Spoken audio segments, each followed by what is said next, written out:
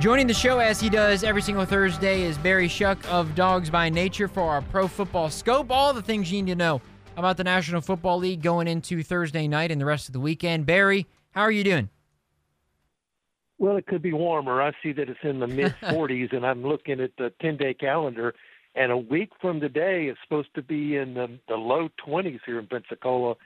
And in reviewing all that, I came across a story by Tua Tagovailoa about the Dolphins playing in Buffalo tomorrow. Yeah. There will be 3 games not tomorrow, but on Saturday, 3 games on Saturday. And he is stating that the cold weather is not going to be that much of an issue for them. You know, Tua was raised in Hawaii. He went to college in Alabama, and he plays for Miami.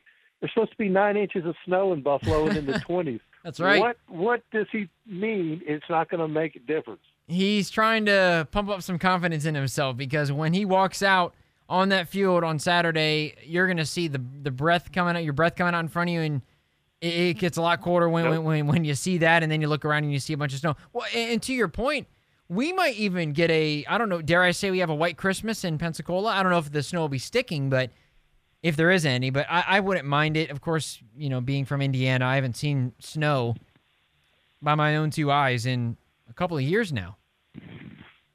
Yeah, the last time we had any kind of snow at all was probably about 10, 12 years ago, and it rained, then it snowed, then it iced, and they closed all the bridges. That's how much we know about driving on ice or driving in snow. They made an announcement on Channel 3 News. Bob Solarski said, everybody just stay home for 3 days, and that's what we did. Oh, man. My mom once told a story when she was in college with my dad as well in Texas that it snowed there, and they closed everything. There were so many accidents because people just don't know how to drive in the snow. Yeah, absolutely. Very, very interesting stuff, and won't have to worry about 9 inches, though, like what Buffalo is going to have. Speaking with Barry Shuck of Dawgs by Nature, a lot of stuff to get into. I mean, let's stick with the 2 East divisions here, NFC East and AFC East. I think we knew that at least the AFC East would be a pretty solid division. I don't know if anybody had them being maybe the best division in all of football on their bingo card, but the NFC East has also been very competitive. That one a little bit more unexpected than maybe the AFC East, but still, everybody thought it would be AFC West and maybe even NFC West, dare I say, the most competitive divisions, but instead it's both of the East divisions. Yeah, absolutely. And until last week, both of those divisions, the Eastern divisions in each conference, they did not have a losing record of any of the teams. Now that the Giants have kind of fallen off the earth, they have a winning record. So does Washington. So does Dallas. So does Philadelphia. So they're really the only division that has winning teams. Well, I take that back. Both divisions have winning records. The Patriots are 7-6. The Jets have fallen off by losing 2, and they're 7-6. It's still a race in the AFC East between Buffalo and Miami. I don't think the Patriots are going to catch them. The Jets have kind of fallen off the face of the earth. I don't think anybody's going to beat the Eagles, although the Cowboys talk and act like they're going to. Yeah, we're going to talk about Micah Parsons. Actually, you know what? Let's go ahead and transition to that. What were your thoughts when you saw Micah Parsons, first of all, having enough time to appear on the podcast, for one, but appearing on a podcast, was asked about Jalen Hurts being an MVP candidate, and he said, is it more Jalen Hurts or is it the team? And it's like, that's a little bit of a shot. And then Jalen Hurts was asked about it, and he goes, look, I'm focused on the Bears right now. Like, look, I don't have any time to think about you or anything like that. It was a little bit of a shot, obviously. Those 2 teams don't like each other regardless, but then something like this comes up. Do you think it was okay for Micah Parsons to say, or do you think this is a little bit of a low blow that if he doesn't play well in that matchup that they have here coming up a week from Saturday, that he's going to get exposed a little bit? Well, to say that Hurts is having a career year is an understatement. I mean, he's the first quarterback in NFL history to record double-digit rushing touchdowns in back-to-back seasons. Parsons is this year's Lawrence Taylor, I would say, that you can, not as far as body size, but as far as production and as far as altering the course of a game. Parsons did come out and state that he thought that he was the most hated man in Philadelphia, and maybe is, but he can single-handedly change a game. the Cowboys are ranked 5th in defense right now, and it's mainly because of him. Yeah, I would think that he is the reason why they can't stand him.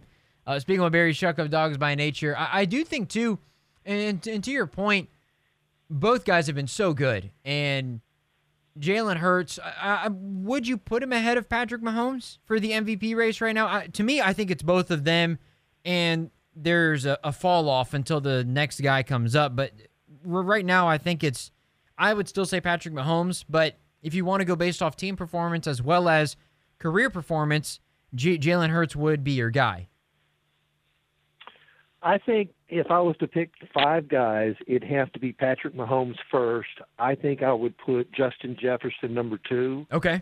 I think then it's going to be a toss-up the next 3 between Joe Burrow, Jalen Hurts, and Tyreek Hill of the Dolphins. Now, I know it's odd and very unusual to have receivers or running backs in the MVP conversation, and the reason behind that is their stats are not as eye-popping as quarterback stats are. When you got guys that are throwing for 4,000 yards a year, and then they're throwing for 30-something touchdowns with only 7 interceptions, those statistics are just so out there that there's no way that somebody that gains 1,400 yards and 13 touchdowns as a receiver can compete with that. Yeah, I think it obviously is very, and that's another thing. Are we, the way that we judge the MVP race? Obviously, it's very unique. I mean, college football, we have different awards as well, but it seems like MVPs go to quarterbacks, and we see Offensive Player of the Year go to those position players like a Cooper Kupp or like a Justin Jefferson. Is there any reason behind that? I mean, I know that you could.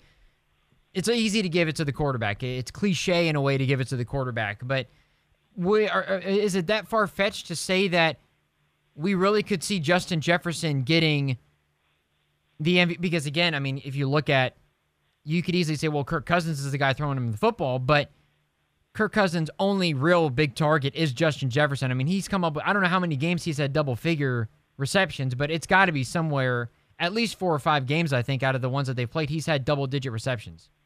He's been remarkable. Yeah. Now in the past, there have been other position players that have won NFL MVP, including defensive players. Lawrence Taylor's won it.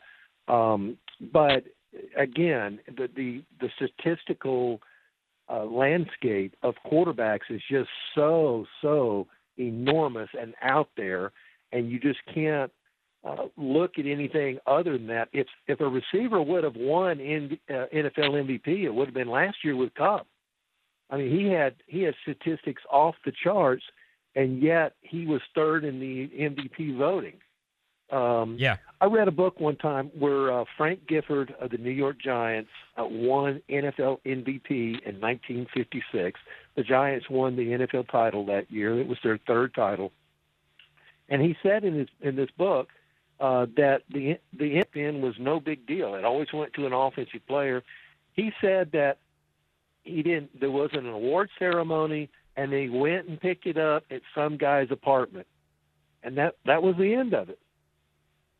Wow. Yeah, that's so interesting how much things have changed in terms of, awards and money, obviously, another thing. But speaking with Barry Shuck of Dawgs by Nature, continuing our conversation, our pro football scope, if you will, the Browns, you mentioned those games on Saturday, some of the big ones, including the Dolphins and Bills. Browns and Ravens, what are the expectations going into that game? The Browns are favored, no Lamar Jackson for that one. Is this a game that the Browns should absolutely win in your mind? Staff members every week, we have to pick winners. We have to provide a score. We have to provide a write-up. That comes out the day of the game. I'm predicting 37-13 Ravens. Oh, wow. I don't care Okay. who's the quarterback. I don't think who's the quarterback. The offense has just absolutely tanked. The Browns' offense has scored a total of 16 points for 2 games. When you average 8 points a game, you're not going to beat many teams. And I just think that they're just a fire sale right now. And it wouldn't surprise me if they just got ran over by Baltimore. With Deshaun Watson on your roster, too, obviously, and we've talked about it, there is that pressure. How would you judge the first two games? I know we talked about last week him being a little bit rusty, but after going against the Bengals, I mean, statistically, he wasn't terrible. There was some good and there was some bad, though, at the same time. Is there anything that stands out from these two games and watching him, aside from him just being a little bit rusty? You know, it's strange how you can play against an opponent, and then the next time you play them, the complete different outcome ends up in the game. When we played Cincinnati at home earlier, we completely dominated the Bengals on offense, defense, and special teams. Well, it flipped this game. We couldn't run the ball, which Cleveland is a running team. We couldn't throw the ball. We had penalties, just everywhere, it seems like. In fact, we had two penalties that it was on a 3rd and long, and if it wasn't for the penalty, the Bengals were sitting their punt team out. Both penalties resulted in first downs, and both drives ended up being points. The Browns lost by 13 points, so you figure it out. Yeah, certainly it is little things when it comes down to, whether it be a divisional game or whatnot. And Joe Burrow was sterling. He was just spot on. And another thing I noticed in that game is Jamar Chase had, I think, 116 yards. He never got beat the Browns deep. But I saw some video clips of him. They were giving him 12-yard cushions every time because of his speed. They were so scared to death that he was going to beat them deep. So what they were doing was giving Jamar Chase 5, 7, 11-yard catches. Well, all that mounts up to a huge amount by the time the game. He doesn't have to beat you deep if he's getting 8 yards a clip. Yeah, that is a spectacular point. And in that game, he not only had a lot of yards, he had 10 receptions as well to go along with it. And when you're giving a guy that much space, plus that was another thing too, is there was no T. Higgins. He got hurt during warmups, and then Tyler Boyd got hurt like the second play of the game as the ball hit his hand and he was out. So there was just one guy. Hayden Hurst has been out too for the Bengals with an injury. Right. So Joe Burrow's been so good, and he's been talked about in the MVP conversation. I think he could eventually get there, but I just think that Jalen Hurts and Mahomes are playing so good right now, and Justin Jefferson, to your point as well. Barry Shuck of Dawgs by Nature joining the Sports Drive now. Todd McShay had a mock draft that came out. Obviously, the Browns don't have a first-round pick, and we're starting to see the impact of that with, one, the NFL draft coming up where they don't have a pick, and then Deshaun Watson coming in to start now finally playing after that deal was made. What is the outlook of the Browns going into this offseason, if you will? In all likelihood, not going to make the postseason, it seems like. What do you think the direction is for the franchise in the draft? I mean, how is the cap situation going to be? And we'll get into this a little bit more as time continues to go on, but what's the outlook of that right now for them? Well, right now the Browns have a 1% chance of making the playoffs. 1%. Last week they had a 3%. Of course, they lost to the Bengals. They're mathematically in it, but they're pretty much out of it. I think they need to focus on defense. And, against Joe Burrow and against all these other teams, they have found that you can run on the Browns. When we played the Chargers in Week 5, they were the 29th worst rushing team, and they ran for 216 yards. They go right up the gut. The Browns play a lot of 4-2-5, which means you play two linebackers. Well, in playing two linebackers, you don't have a middle linebacker. Your linebackers are gapped between the guard and the tackle on each side. Well, what that does is that provides a big opening in the middle. So all you have to do is take care of the guys on the line, pull a guy to take out a linebacker, and you're 17 yards downfield before you know it. The Browns definitely are going to have to go defensive tackle and do middle linebacker and do something that's going to be right up the gut. Yeah, it's going to have to be one of those games. I'm with you on that. Steelers quarterback situation is interesting. Kenny Pickett is down. George Pickens at one point is irritated because he's not getting enough targets. Deontay Johnson has said, look, if it's not going to be Kenny Pickett, I want Mason Rudolph to get a shot. They're basically done in terms of the playoffs as well. They still technically have a chance, but is there any concern with how the Steelers are kind of handling this situation at quarterback? Obviously, Kenny Pickett being in there. Trubisky came in for Kenny Pickett, who was out and struggled. Mason Rudolph's kind of just there, but what happens if he struggles as well? I mean, I don't know if Kenny Pickett is even the answer. Have you seen enough from Pickett to say, yeah, it makes sense why he could be the starter for years to come in Pittsburgh? Or it seems like people are still kind of on the fence as to whether or not he can be a franchise guy or not. Well, it's hard to fault Mason Rudolph for being a little bitter. I mean, he only signed a 1-year contract extension last year, and he was expected to compete for the starting job. But he got completely lost in the shuffle in training camp between the other two quarterbacks, especially the rookie. And when you're trying to win a starting position and they draft a quarterback in the first round, then he may not start this first year, which he did, but he's going to start the second year. So right now, Pickett's in the concussion protocol. Rudolph is back in the picture, and he's taking the opportunity to get, I don't know, it seems like he's a little petty about the team that doesn't seem to want him. He was quoted as saying, this is what he said, "I love this team, pause, well, at least my teammates." And even when Mason Rudolph has played, he hasn't been that great either. Let's be totally honest. He's been inconsistent. So there's an interesting situation there, especially given the Browns have Deshaun Watson, the Ravens have Lamar Jackson, the Bengals have Joe Burrow. There's some pressure on the Steelers to make sure that Kenny Pickett either develops or they got to figure it out quickly. Otherwise, they're going to be behind the 8 ball in regards to what they've got. There was some talk as well with Thursday Night Football. Is it going to be Brock Purdy again? All the situations surrounding San Francisco. Brock Purdy is the guy. For this matchup tonight, Seahawks and 49ers, Barry, I feel like this is a really important matchup for both teams. For Brock Purdy to showcase again that he can be a guy to look out for, maybe whether it be the 49ers job next year or whether it be somewhere else, to be honest with you. And then Seattle, after that bad loss to Carolina last week, they have a chance to rebound and get a big-time win over a divisional opponent. Who do you see winning this game? And how impressed have you been with Brock Purdy, or have you been impressed at all, I guess, with what he's done since coming in for Jimmy G? It's been an amazing story. He's Mr. Irrelevant. I don't think any Mr. Irrelevant has ever made an NFL roster before, and here he is going to be starting in a Thursday night game for a definitely a playoff caliber team. I think the 49ers are a dangerous team. Everybody's talking about the Eagles at 12-1 and the Cowboys at 10-3 and the Vikings at 10-3. But for my money, I'm picking the 49ers to meet somebody in the NFC Championship game. Purdy's, he's just filling in for Jimmy G. It's not quite sure if Jimmy G will be able to come back this year or not. At first, it was said that he was out for the year, and now they're talking about only maybe 5 to 6 weeks. We'll see about that.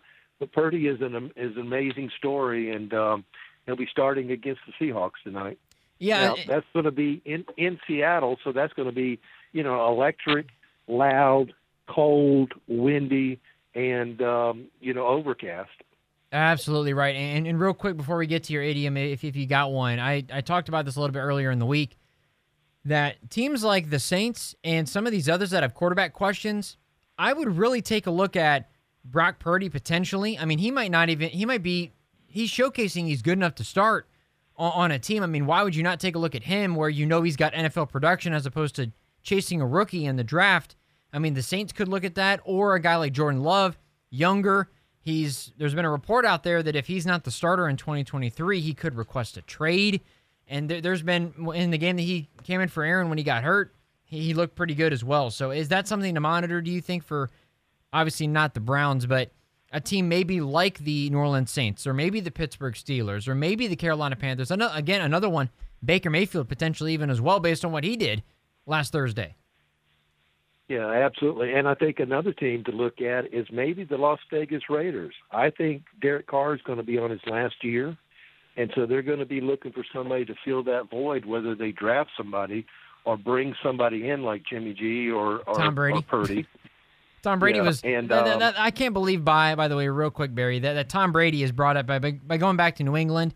I think he'd go to Vegas maybe because there's a a chance that actually could have happened earlier, or I think maybe San Francisco says, you know what, we have a chance to get Tom, we're going to bring him in. Absolutely. Do you have an idiom for us today? I do. I'm going to tell you where the word coach came from. Great. In the 1400s, a coach was a fancy horse-drawn vehicle which transported people. Now, these were first designed and built in the village of Koks, Hungary, and were the first to offer a steel spring suspension, which provided a smoother ride than other wagons and buggies and coaches that were available. Now, these were especially popular by the French and English, and they referred to them by the Hungarian town, and they called the Hungarian town coach. Now, in 1830, Oxford University used the word coach as a slang description of a tutor who carried a student just like a horse-drawn coach. Now, in 1860, that became the term for a person who could educate and carry his team. That's phenomenal, how it all started by the horse-drawn carriage. It's remarkable where people get these names from. But, hey, you know what? They stick, and if you hear coach nowadays, the first thing you think of is sports, I think, and then you may go to the secondary definition, which would be the horse-drawn carriage. Barry of Dawgs by Nature, you can check out all of his stuff at dogsbynature.com or Pro Football Scope. A blast as always, Barry, to have you on. Have a great weekend, and we look forward to talking to you again next week. Yeah, and stay warm. Yeah, you as well. You as well.